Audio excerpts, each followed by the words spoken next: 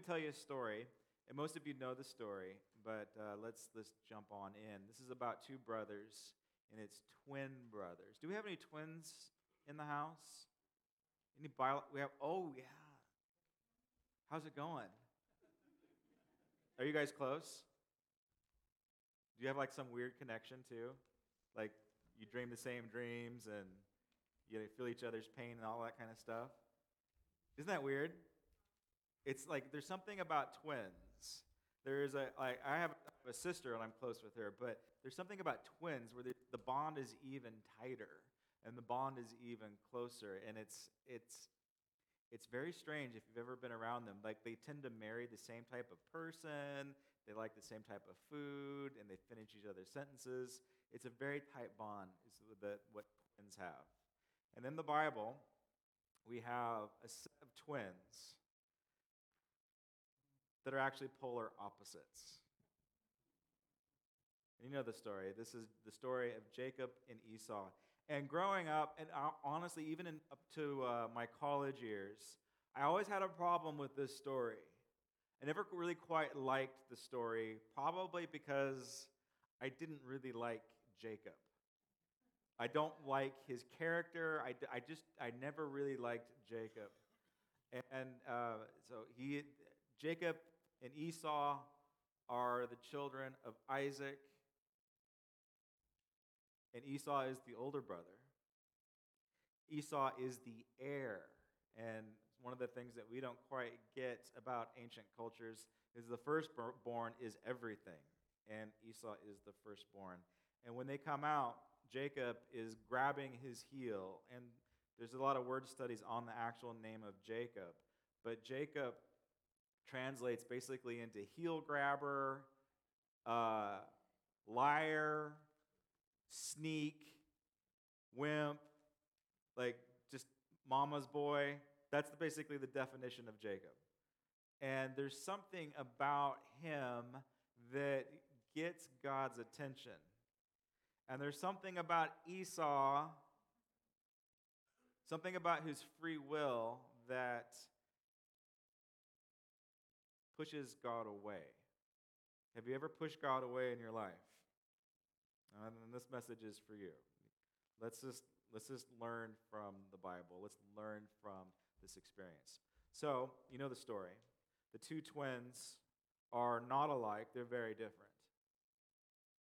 Jacob is, I don't mean this as a joke, but Jacob is a mama's boy. Like he stays in the tents, and he doesn't have a sunburn because he's like indoors all the time. And he's learning craft from his mom, while Esau is learning trade craft from his dad. Where Jacob is, we don't know quite, like I'm assuming he's fair, but we don't know exactly what his complexion was. But we do know Esau's complexion. We do know Esau's hair color. Esau was red of some sort. And he definitely was a redhead. Isn't it interesting to think about a young Jewish boy as being redheaded? And to make matters worse, like he had red hair everywhere. And I think this is probably why I identify mostly with Esau, because he's got hair everywhere. And he's like a man's man. He's hunting. He honors his father. He's a provider. And he comes in from a long hunting trip. And he's exhausted. He's put in, I don't know. How do you feel after you put in a 12-hour day? You've worked all day long. And not only is your body shot, what else goes when you've been working 12 hours a day? Your mind goes. Your mind is not as sharp, and you can't make good decisions when you're exhausted. And Jacob knows this. And so when his brother comes in from a long day of work, when Esau comes in from a long day of work, when Jacob is basically knitting with his mom in the tent, it's true. I mean, I know it's funny, but it's probably what's going on. Jacob approaches him and says, Are you hungry? And I got this big bowl of lentils, and red, by the way. Esau says, I'm just dying. I'm like, I need some food. I'm shaky. I'm so hungry. And Jacob says, sell me your birthright, and I'll give you this bowl of food. And Esau does it. So there's a momentary lapse of judgment because, one, he's so exhausted, and he takes the bowl of food, and he sells his birthright. I mean, was he serious? It's actually not the point. Like, he could have been joking around. He could have been just like faking it. It's like, okay, yeah, whatever. I'm just hungry, whatever. And I'll play your little game because I'm starving to death. And he literally sells his birthright to his younger brother. Now, it gets even more complicated, and you know this story from Sunday school. How many of you know this story from Sunday school? All right, good. Mom and Dad did a good job, and they took you to Sunday school. Because this is the best part. The best part is Jacob hair on his arms and on his back, and then he goes to his father, Isaac, and says, give me your blessing. And so he's pretending. Once again, he's lying. He's heel grabbing. He's backstabbing. He's being a sneaky little conniver. So, like, buying the birthright wasn't good enough. He wants the blessing. And then Mom, of course, is all in the mix because she's orchestrated the whole thing.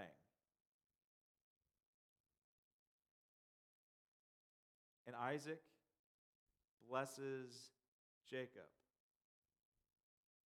And there's a transfer of that power. Again, things that doesn't necessarily make sense to us. Scholars believe or suspect that the red bowl of lentils is actually funeral food, and they think that Abraham might have died. So Esau comes back, gets information that grandfather has died, and they think that might have been the case because, I don't know, somebody discovered that serving red lentils is a sign or is a meal that you give at funerals. And so the idea here is that Esau willingly gave up his birthright for food. And what is the birthright? The birthright it's not just money that we're talking about here, although that is in play too. The birthright that we're talking about is a spiritual inheritance. It's actually an encounter, the opportunity to encounter God. The opportunity to actually, kind of what we've been talking about in the series on Matthew, the opportunity to experience heaven on earth. We are so blessed. We are so fortunate. We are so lucky that we have the opportunity to experience heaven on earth, each and every single one of us. It's something that's not just set aside for special people. It's something that's not set aside for prophets and sages and wise guys. No, this ecstasy is available for all. But not in the Old Testament. Prophecy. The ability to lean into God's very voice and to hear His will, His divine will, the prophetic word that is more than just the rules that are in the book, the Ten Commandments and all the Levitical laws. See, it was only the prophets that could channel God directly. Only the prophets. The other people didn't have the same opportunity as the prophets did. But we do. Do you know that you have the gift of prophecy at the tip of your fingers? Like you can fathom all the mysteries of this world. Isn't that a crazy thought to think about? Like you can you can discern what God's will is for your life. Like even the minutia. By now, hopefully you have a moral compass and you're able to figure out what's wrong and what's right, right? Right? Please? I mean, you know that stealing is wrong. I mean, I know it's in the book. It's pretty straightforward. Slandering is not right. Murder is not right. We know these things. It's almost like you don't even need the book to tell you these things. But what you do need is you need that powerful prophetic voice that only comes from heaven. And we get it. We don't need an Old Testament prophet to tell us what to do. We have a prophet, and we have a priest, and we have a king, and his name is Jesus.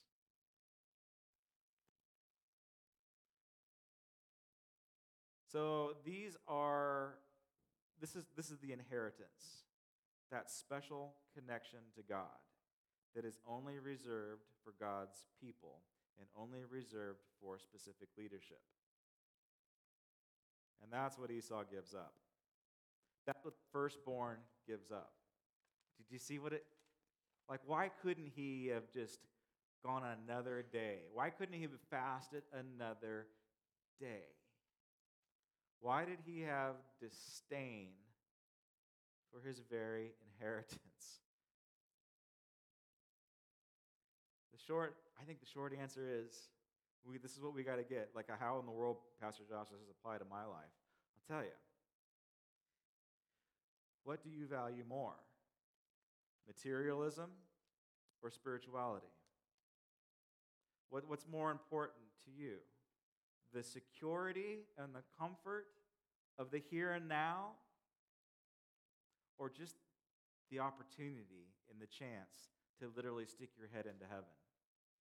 And then we see this, as the transfer takes place, as the impartation of Abraham's blessing bypasses Esau and goes into Jacob, we see Jacob begin to experience heaven almost immediately. He's on the run now. He's in big trouble because rightfully so, Esau wants to kill him.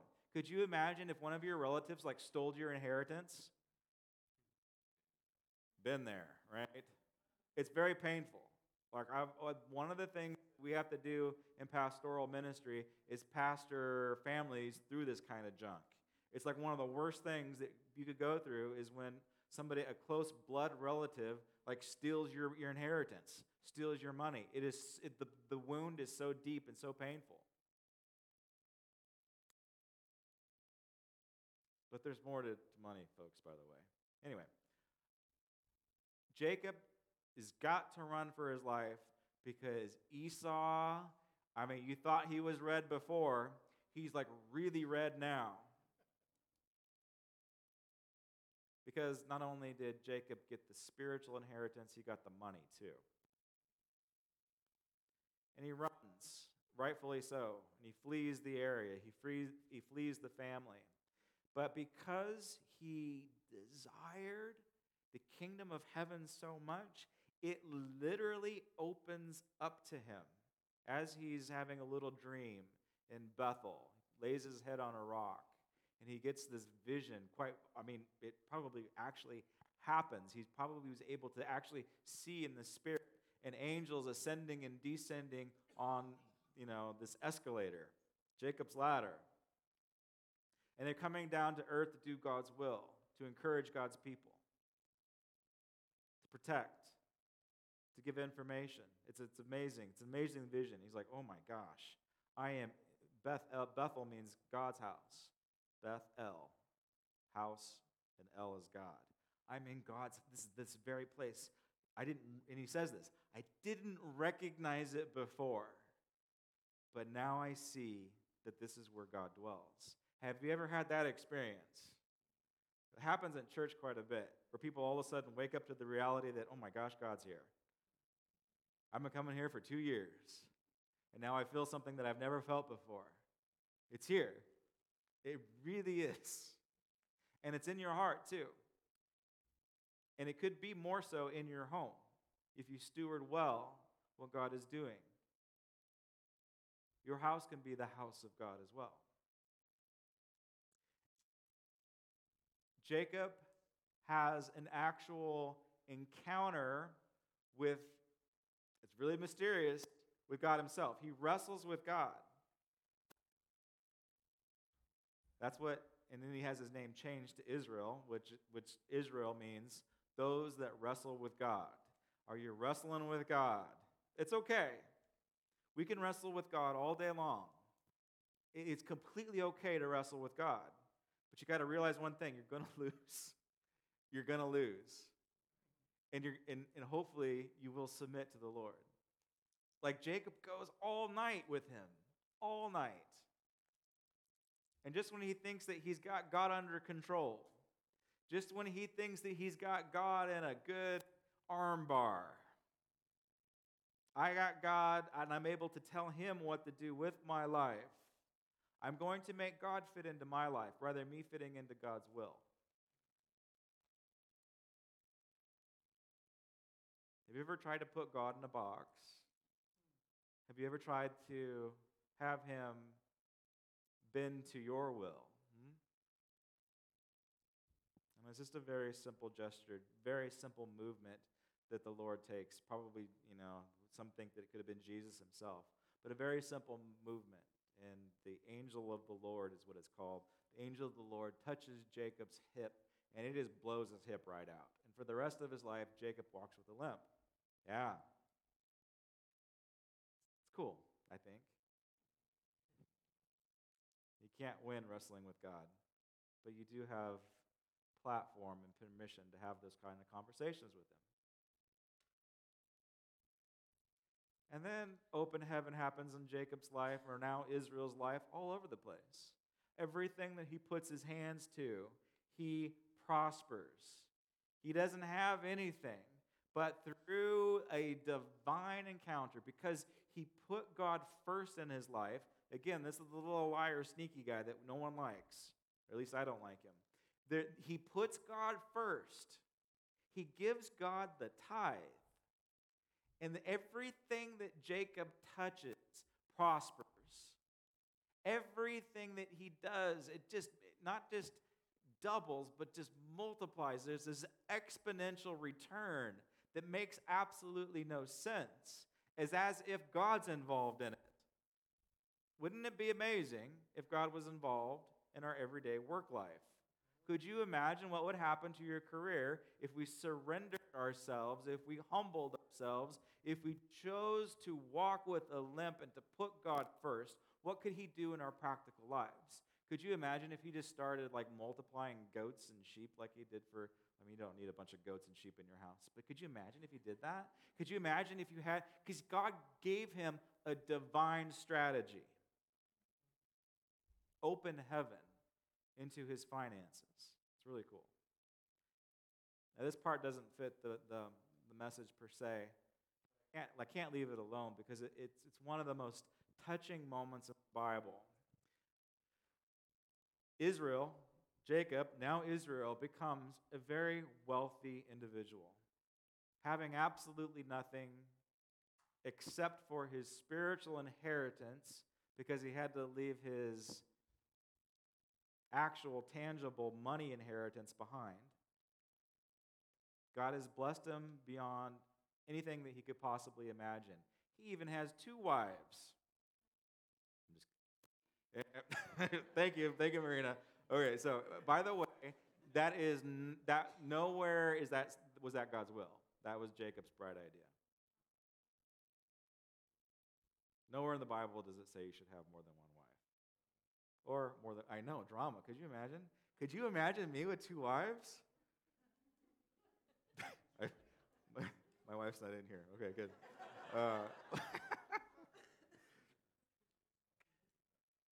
So here's the touching moment. He's on his way back home.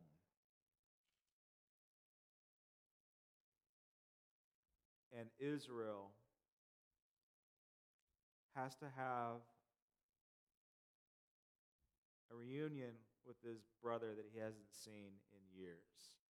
His brother that he betrayed, his brother that he stole from.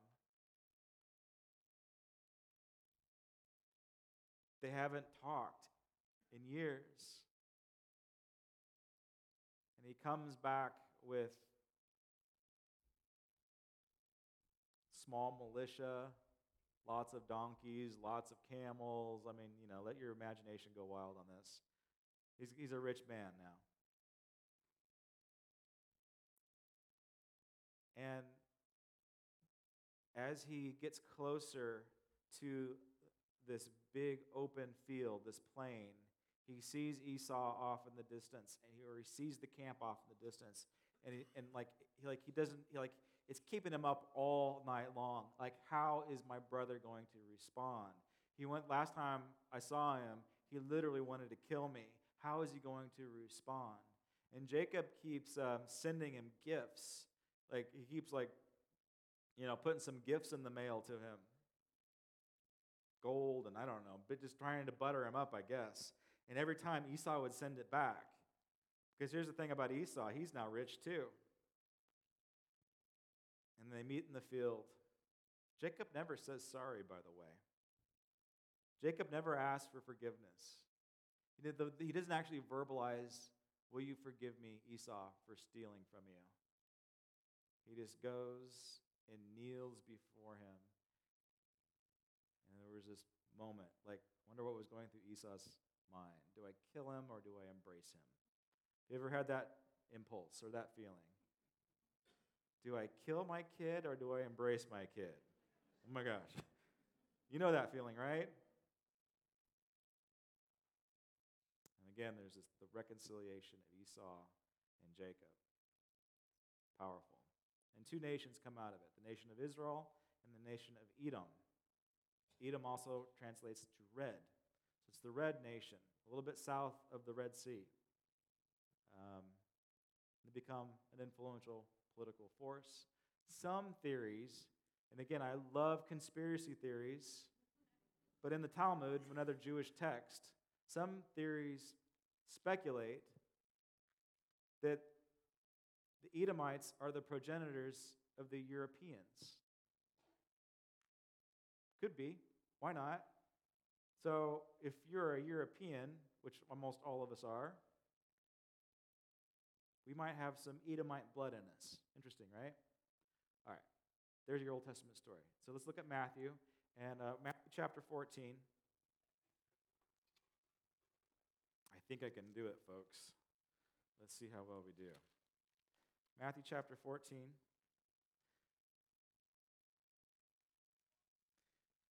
And we'll start off on verse 6. Last week, Mako talked about there was a shift that took place in the ministry of Jesus. There was a defining moment where the elites and the religious and the institution rejected Jesus' teaching. They said, basically, we're not getting on board with what you're doing. And then there was this hostility towards Jesus that began to bubble up within the high levels of leadership inside of Israel.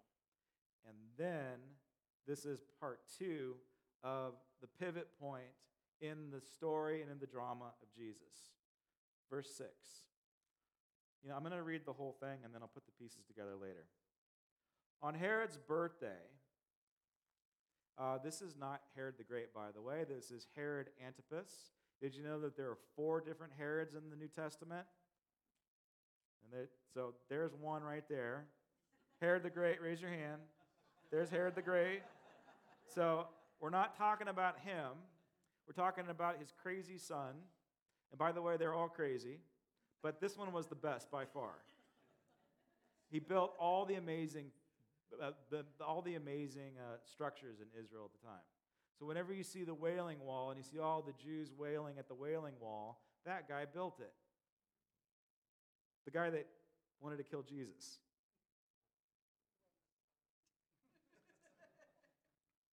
On Herod's birthday, the daughter of Herodias danced for them and pleased Herod so much that he promised with an oath to give her whatever she asked for. And prompted by her mother, she said, "Give me here on a platter the head of John the Baptist." Yeah. I was going to bring a picture of that one, but I decided not to. Just look it up. There's a lot of great pictures of this. But it's probably more appropriate that they're on a heavy metal album cover than in church. But I don't know. It's a Bible story, right? Anyway, Give me the head of John the Baptist. The king was distressed because of his oath and because of the dinner guest. He ordered that the request be granted and had John beheaded in prison. His head was brought on a platter and given to the girl. Isn't this kind of disgusting? Who carried it to her mother. And John's disciples came and they took his body and they buried it. Then they went and they told Jesus. They traveled about 100 miles to do so. When Jesus heard what happened, he withdrew by boat privately to a solitary place. Hearing of this, the crowds followed him on foot from the towns. And when Jesus landed, he saw a large crowd. He had compassion on them, and he healed the sick. Now, it is my bent, or is my belief, that John and Jesus were close. They lived in different areas of Israel, so they didn't necessarily grow up together every day. But in order for you to be a good Jewish person, you had to go to Jerusalem to go to the festivals. And if you're going to go to the festivals, you're going to stay with your relatives. And so these two probably grew up together. They're basically the same age, just 6 months apart.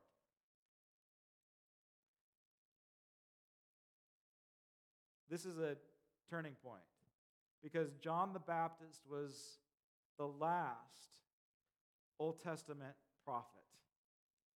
Interesting, huh? He's an Old Testament prophet. I know he's in the New Testament book, but he's the last of the line of prophets who hear directly from God. His message was, prepare a way from the Lord, repent of your sins. The kingdom of heaven is near, and Jesus picks up this message. Where John's message was, repent, get your act together, get your life in order, figure out what your priorities are when it comes to the things of the Spirit, because Jesus is coming, the anointed one is coming, the Messiah is coming. Prepare a way in your hearts for the Lord. And Jesus' message, not that he doesn't talk about repentance, he does. But his main message is, the kingdom of heaven is at hand. Jesus' number one message was the kingdom of heaven. Here's the humanity of Jesus. Because I believe he was close to John. And I believe he's like, I'm out of here. I need to go away. I need to go away to a solitary place. Why? Because I think he needed to mourn. Why? Because I think he needed to figure things out. I mean, it's kind of hard to say that Jesus needed to figure things out, but this was a big deal. And so Jesus is like, okay, I'm hurting inside. And we do know that Jesus hurt. We know that he was a man of sorrows. We do know that he had compassion and empathy for his friends. One of the greatest verses in the Bible is Jesus wept when Lot died. When Lazarus died, sorry. Jesus wept. And so I believe that Jesus was trying to get away to weep. And he can't. He can't. Because the people won't leave him alone. Verse 15. As evening approached, the disciples came to him and they said, this is a remote place, and it's already getting late. Send the crowds away so that they can go into the villages and buy some food. Jesus replied, they do not need to go away. You give them something to eat. Isn't that a great verse? You give them something to eat. You do it. And could you imagine the response? And this isn't their first rodeo, by the way. This has happened once before, where they fed 5,000. So Jesus has already instructed them. He's already discipled them in the area of miraculous food ministry. You give them something to eat. You know how to do it. I've already taught you. We only have 5 loaves of bread and 2 fish, they answered. And he says, bring them here to me. He said, and as he directed the people to sit down on the grass, taking the 5 loaves and the 2 fish, and looking up into heaven, he gave thanks and broke the loaves. This is what we need to get into our heads. Did he give thanks before or after the miracle? He gives thanks before the miracle. That's so hard, isn't it? Your body's sick. You got something going on. You have a disease. God, thank you for healing me of this cancer. It's very important that you say this cancer and not my cancer, by the way. Yeah? Yeah? You see what I'm saying? I thank you in advance. I thank you right now for getting me off of the prescription drugs. You notice I say, I thank you in advance for getting me off of my drugs, off of my pills. Look, I know you need your pills. You know that when I had my stuff, I had to take pills. Don't call them your pills anymore. They're pills that you have to take, prescribed by your doctor. But they are the pills. They're not your pills. They're not your identity. Come on, you see it? What you voice and how you say it and the words that come out of your mouth. We'll look at this one next week. But the words that come out of your mouth will actually give power to the things in your life. And what doesn't need any more power in your life, beyond what they can do to help your body, what doesn't need any extra power are your medications, specifically the opioids. I know this personally. Don't give it any more power than its ability just to kill the pain that's in your body. It is the pill, it is not your pill. Jesus is your healer, and he is your Lord. That needs to be the condition and the attitude of the heart.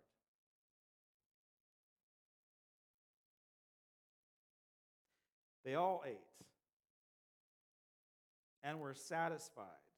And the disciples picked up the 12 baskets of broken pieces that were left. And the number of those who ate were about 5,000 men. Oh, I got my numbers mixed up, sorry. And besides women and children. So if you 5,000 men, if you add women and children, 1,500 folks, maybe more. At a minimum, 1,500. 15,000. 15,000? Jeez. See, this is why I don't do well in math. 15,000. That's a mega church. Immediately, Jesus made the disciples to get into the boat and go ahead of them to the other side while he dismissed the crowd. And after he had dismissed them, he went up to the mountainside by himself to pray. Gosh, it's so important. When evening came, he was there alone, but the boat had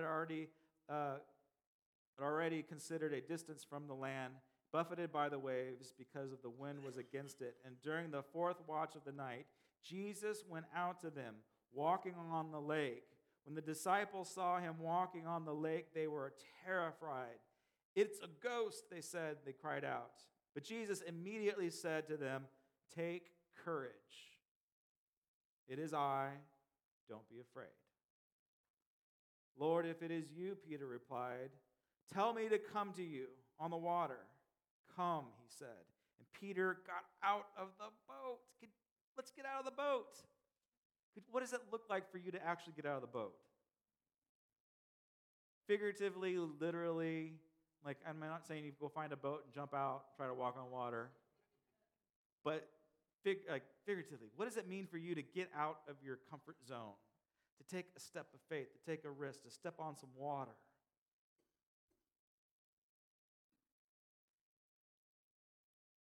He walked on the water and he came toward Jesus. But when he saw wind, he was afraid. When he saw the turmoil of life, he became afraid.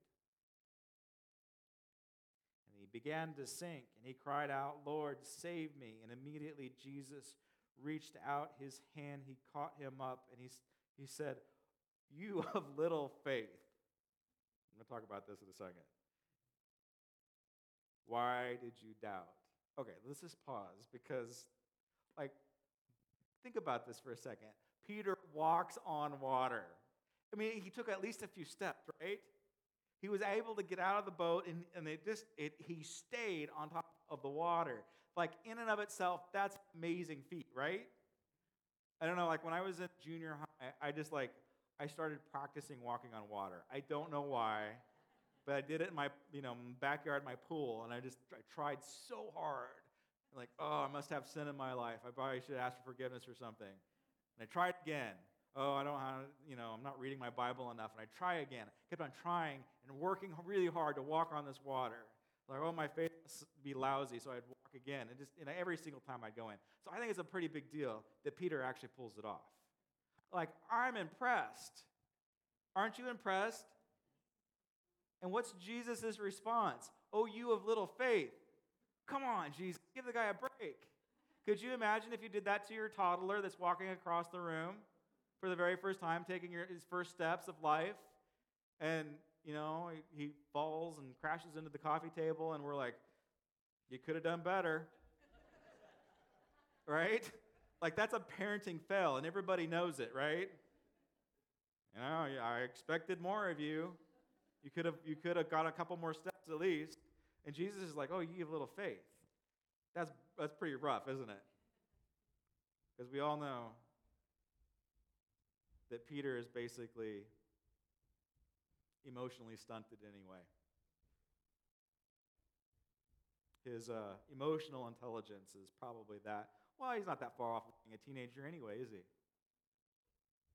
All right. And when they climbed into the boat, the wind died down, and those that were in the boat, they worshipped him, saying, truly you are the Son of God. And this is what I love. It doesn't necessarily fit the message, but I think it's great. When they had crossed over and landed in Gennesaret, and when the men of that place recognized Jesus, they sent word to the surrounding country. People brought all their sick to him, and they begged him to let the sick just touch the edge of his cloak. Do you remember this story? It's not the first time this has happened. They heard news. They heard news from the woman that had the issue of blood. All you've got to do is you just got to get into proximity to Jesus, and you don't even need to have him lay hands on you. You just need to touch his jacket. It's the power of the testimony. Oh my gosh, if you have a testimony where God has done something in your life, share it, get it out there, amplify it, make sure it's heard. It will increase faith. There is power in the testimony. Like this word, again, it traveled 100 miles. There are no telephones, there is no internet, there's no texting or tweeting or any of this stuff. It's all word of mouth. Like, all you got to do is touch his jacket and you're going to be healed. And what was the result? And just a few people got healed. Some people thought that they were healed, but they really weren't. There was placebo effect going on, right? They just had a rush of endorphins, and but it came back anyway. No. Every single one of them was healed. Again, there was this tenacity for spiritual encounter. Oh my gosh, I got to wrap it up. Ben, come on up here. There was this hunger. Last time I looked at the clock, I had like 20 minutes. All right, as they're on their way up, I want you to hear about the character of Jesus, because it's all highlighted in what we just read. Jesus is compassionate. He says, don't send them away, you go and take care of them. Jesus is highly relational. Like, he will literally walk on water to get into your boat. He will go the distance to be around you. Jesus is encouraging. Don't be afraid, he says. Have faith, have courage. You can do this. You can walk out on water. And the other thing is that Jesus is highly accountable. Did you catch that? He says, you do it. You go out and do it. Jesus says, your faith should be a little bit stronger than it is right now. Let's work on this. Jesus is highly accountable. Now, the reason why I told the story of Jacob and Esau is because Herod Antipas, not Herod the Great, Herod didn't belong on the throne. History books, Josephus, the Bible, they call the Herods, all four of them, call them all the King of the Jews. But they're not. They are all imposters. They're not even Jewish. They're Edomites. They are the descendants of Esau. They're not the descendants of Jacob or Israel. They're counterfeit kings. The reason why I brought it up and the reason why I told you about the characteristics of Jesus is because we need to know who's sitting on our thrones of our hearts. Do you have King Jesus sitting on the throne of your heart? Is he compassionate? Is he highly relational? Does he hold you accountable for everything in your life? We don't like that one, but that's who Jesus is. That's who King Jesus is. A false king, a counterfeit king, is one that will trade his soul, that will trade spiritual encounter for a bowl of soup, that will trade encounter with God for material gain, that will trade intimacy with the Lord, or as you saw in Salome's dance when she wanted John the Baptist's head, for perversion. Who's the king of your heart? Who's the king of your soul? Is it you? Are you sitting on your own throne of your heart where you call all the shots and you don't let God in? Do you have a counterfeit king that says, you know what, this is okay to do, and because I'm a religious spirit, and I can, this is okay, but that's not okay, and we'll let you slide over here. We don't need accountability in your life. It's a counterfeit king. Jesus is very loving, very caring, very compassionate, and he heals everybody. Yet he holds us to a higher level of accountability, depending on where you're at. The reason why Peter said, Jesus said to Peter, "Oh, you of little faith," is because, Peter should have done better, and Jesus knew it. He should have done better, and Jesus knew it. Where does that put us? Let me get the ushers to come to the front, and let's just pray. Heavenly Father, right now, I just thank you so much for your presence, and I pray right now that we will just do an honest work and an honest look at our hearts. Does King Jesus sit on our throne? Or do we have a counterfeit? Jesus is the perfect king. He's the perfect Herod, if you will. He's the one that belonged on it, not Herod. So, Father, right now I pray you just open us up to a new reality of who you are. I pray that we will be honest to your direction and your guidance. And I pray right now we'll even be obedient to your call. Show us who you are, Lord. God, may we have more of a desire like Jacob did in comparison to Esau. May we see the things in the Spirit. May we be gravitated toward them. Bless this offering in your name, Lord Jesus. Amen.